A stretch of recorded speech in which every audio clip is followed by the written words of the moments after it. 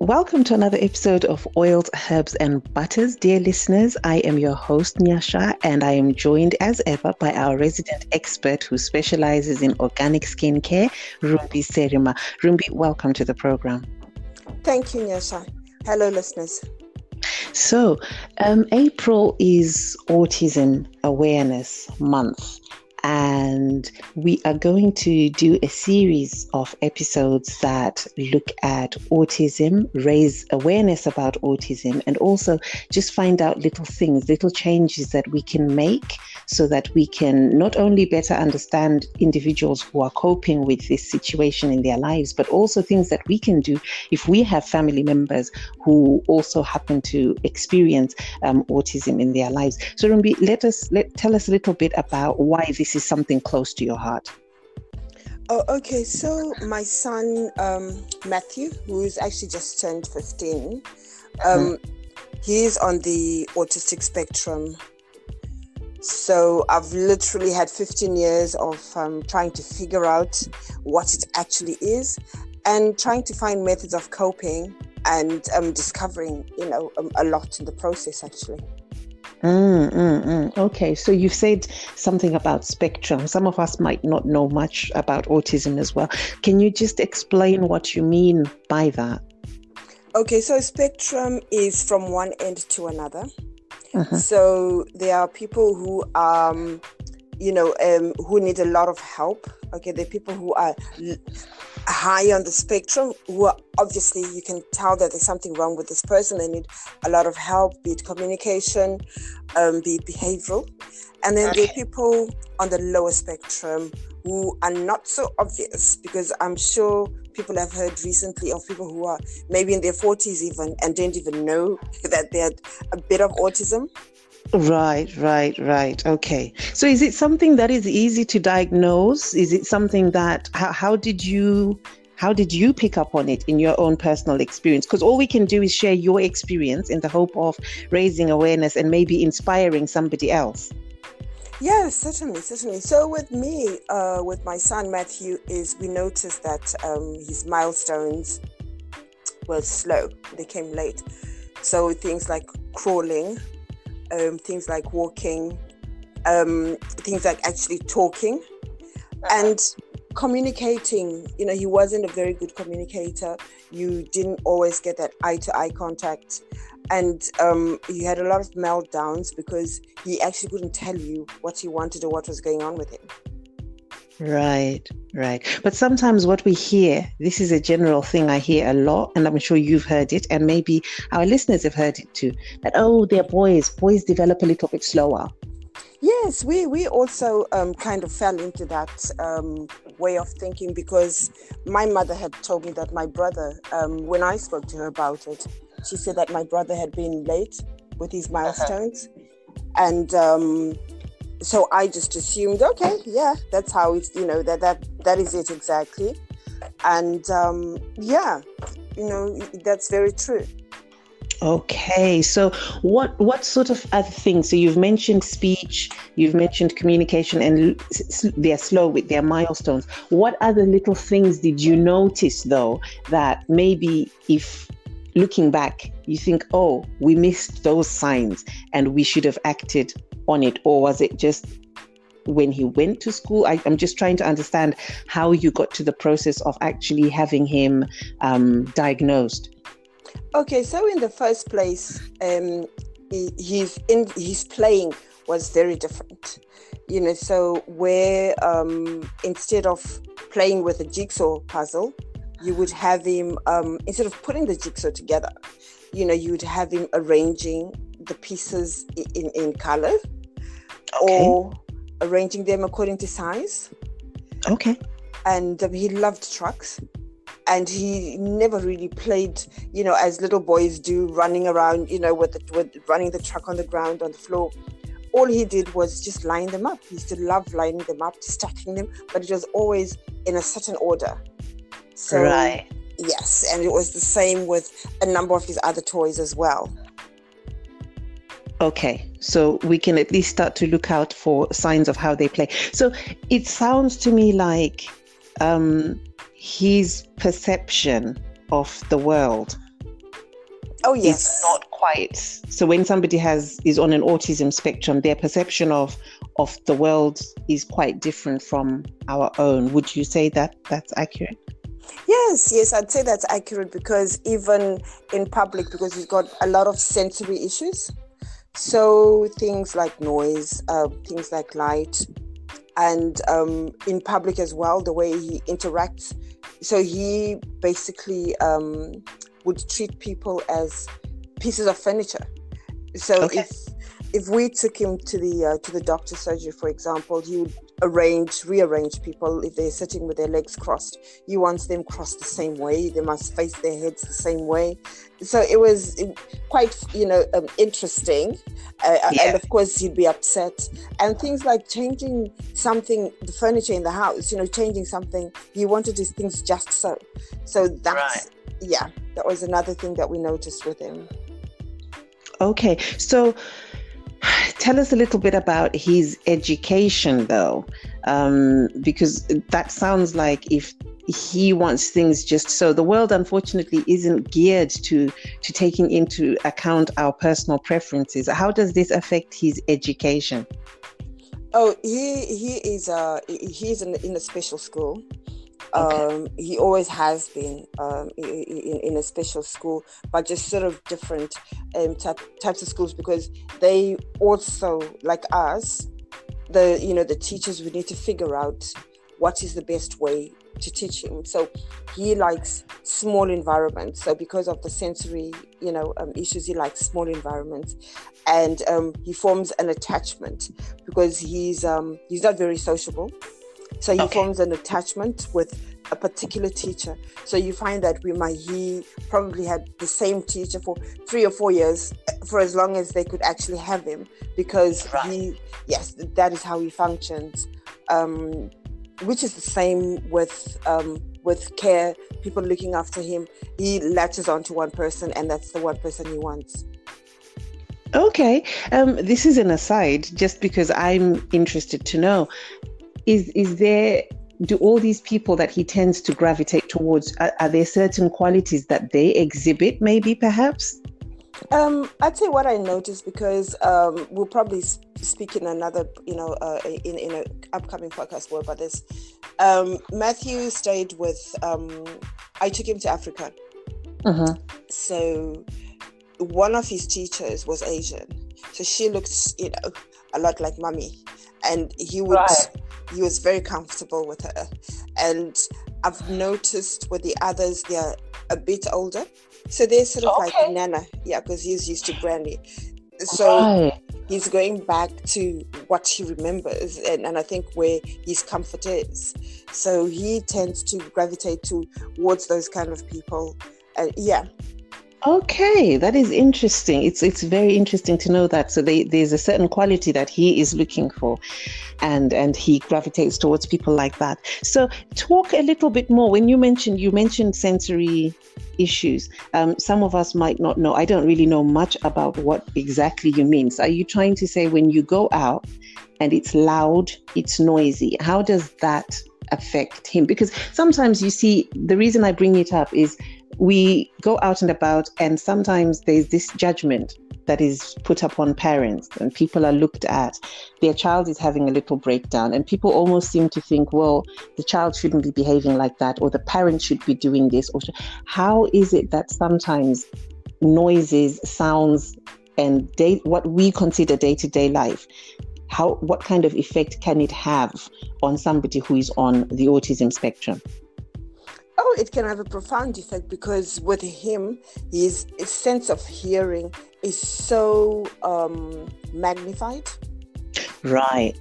So noises that normally don't disturb us on a day-to-day basis, they would extremely make him anxious, because they're all so loud.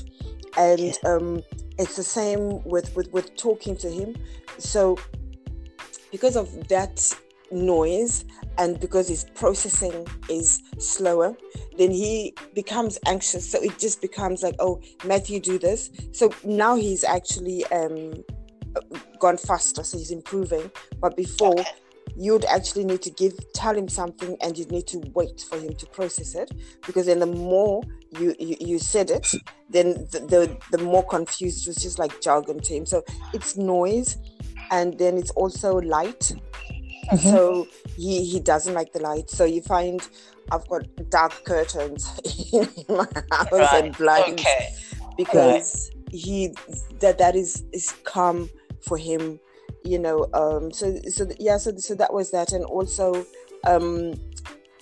you know, movement. So he may not move, you know, he may not walk, he may not want to go into a particular environment if he doesn't feel safe. So it's those things, you know, where walking to the, you know, to the school bus takes a long time, or getting into the car takes a long time, and getting out takes a long time, you know. So it's those things that you actually need to understand and you know, take on board. Okay, so being that April is Autism Awareness Month, and we're raising awareness, so we're telling people a little bit about your experience. What would you say, because you are part of Matthew's care team? Yes. How do you care for you? Oh, it's extremely difficult, but you end up you end up used to having time off when he's fine, because it's like with Matthew, where he's on the spectrum, it's sort of like he's 50 now, but then sometimes you get a 10-year-old in that body, sometimes you get a 5-year-old, sometimes you get a 2-year-old. So, right. So it's adapting, you know. That's the sort of level of interaction and help that he needs on a day-to-day basis. Just depending on where he is that day, how he's feeling. Okay, so what can, if somebody is listening and they think, oh, I have a family friend or a family member, or I know somebody, I have a colleague who is having to cope with the challenge of caring for somebody on the autistic spectrum. What do you think people need to be aware of, and what kind of sensitivities would you like to see other people who might not be directly affected by it develop and be aware of? I think it's more understanding your child, because it's very frustrating, because as parents, you always have an expectation. So it's like someone put it like it's like going on holiday. You're preparing, you know, to go on holiday, and you're excited about the holiday. And, you know, you fly all the way to the holiday, and then the destination, then it doesn't turn out what, you know, like as you expected it to be, you know. So it's sort of trying to, then you have to adapt, and then you have to understand, and then try and cope with what is really going on, and understand the place. So you're having to understand your child, and listening to the experts. I mean, the experts do help. But then at the end of the day, you know, as mom, you or people closest, you actually, you know more, and you can pick up on the signs more, and you just need to question and get as much help and information as you can out there, because, okay, it's a spectrum. So for me, where I found the information that helped me was online, doing research, reading books. So no one can actually tell you, you know, so if you see something that's amiss, then you actually need to be proactive and investigate that and follow through and chase, you know, and chase for what you think, you know, don't, you know, if you're convinced of something, you need to chase it up. Right. That's good. And how can other people, so how can I be of support to you? In what sorts of ways can we support parents? Maybe not thinking from an expert point of view, but thinking just from a community perspective. How can we support individuals who are having to live with children or live with whoever it is in their life? You know, how can we support the parents who support these children? I think one of the one way that you can support is if you have got time, you know, if it's a friend or it's mostly the time issue, because sometimes you find that small things like someone coming over so that you can maybe just have an hour or 2 hours just to chill out, because unless you've actually got a second person, okay, I know you can get depending on where you live, you can get help, but then it's not always there. It's not always there, No, but then no. it's just going down and doing the basic things, playing with the child for just a few minutes, give the mom a break. And when you're out in public, because for me, I actually cannot take my son out on my own, because now he's 15, he's taller than me now. Oh, right. So he's become a big man. He's become a big man. So it's that support, So if it's that support, and also, so I can't take him out, but then it depends where we're going to. So if you see someone in the supermarket, or if you see someone running, I'll tell you funny things that happen is we take him out, and then he just decides he wants to run. Okay, and he just runs. So then there's me chasing after him. Right. Of course, yes.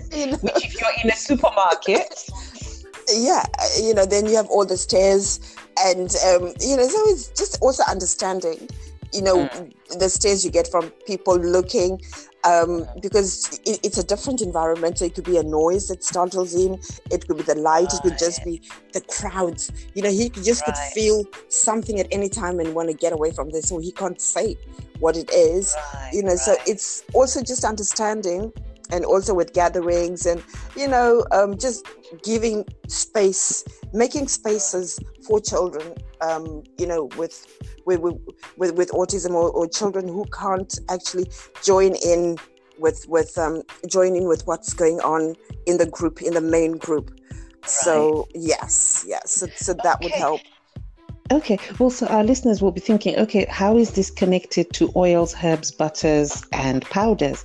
Because obviously we're into looking after ourselves as a whole. So what can they expect in the next few episodes coming up? Because I know you said Matthew had allergies. So we're going to talk about his allergies, and what you did and how you coped with all his medications and things like that. What else can our listeners expect in the rest of the series of these podcast episodes that we're going to be doing in terms of skincare? So does skincare come into it? Does diet come into it? Do the products we use come into it at all? Oh, definitely. Everything comes into it, which is how I actually got started, because I discovered that anything we put on our skin can actually affect us. So it was for me, it was about looking, because of his reactions, one, his allergies, and it was particularly upsetting for me because he couldn't tell me what was wrong with him.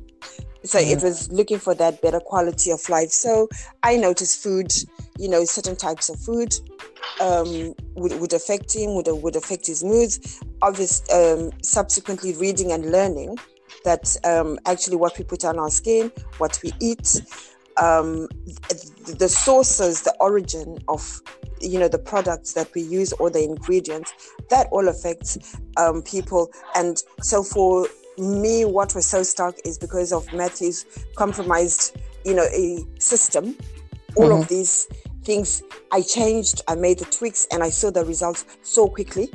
Whereas in people who ordinarily do not have any other issues, it might be something which you actually don't notice. But for me, I really, really noticed, and that's why I became what I became, and I started believing what I believe in terms of our health and food, things we use around the house, and how they all affect us, really. Okay, brilliant. So we've got a few episodes that will be coming up after this one. What's the one thing you think you want our listeners to be thinking about as they listen to the next 3 episodes that we'll be discussing autism, beauty, and diet?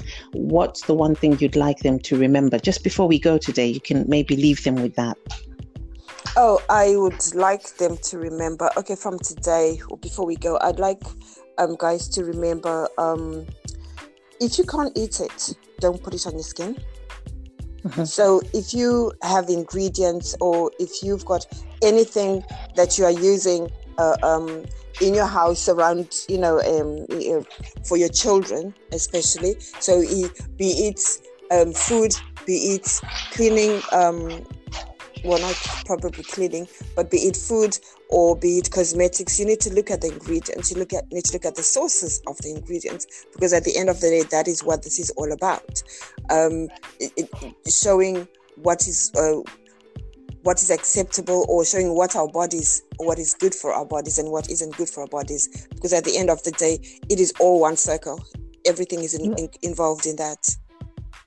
Right. And on that note, dear listeners, we hope you will join us again next time for another episode looking a little bit at autism and also how it affects us and how we can take charge of our own lives and reduce the toxins that we expose ourselves to. So until the next time, it's a goodbye from me, Rumbi.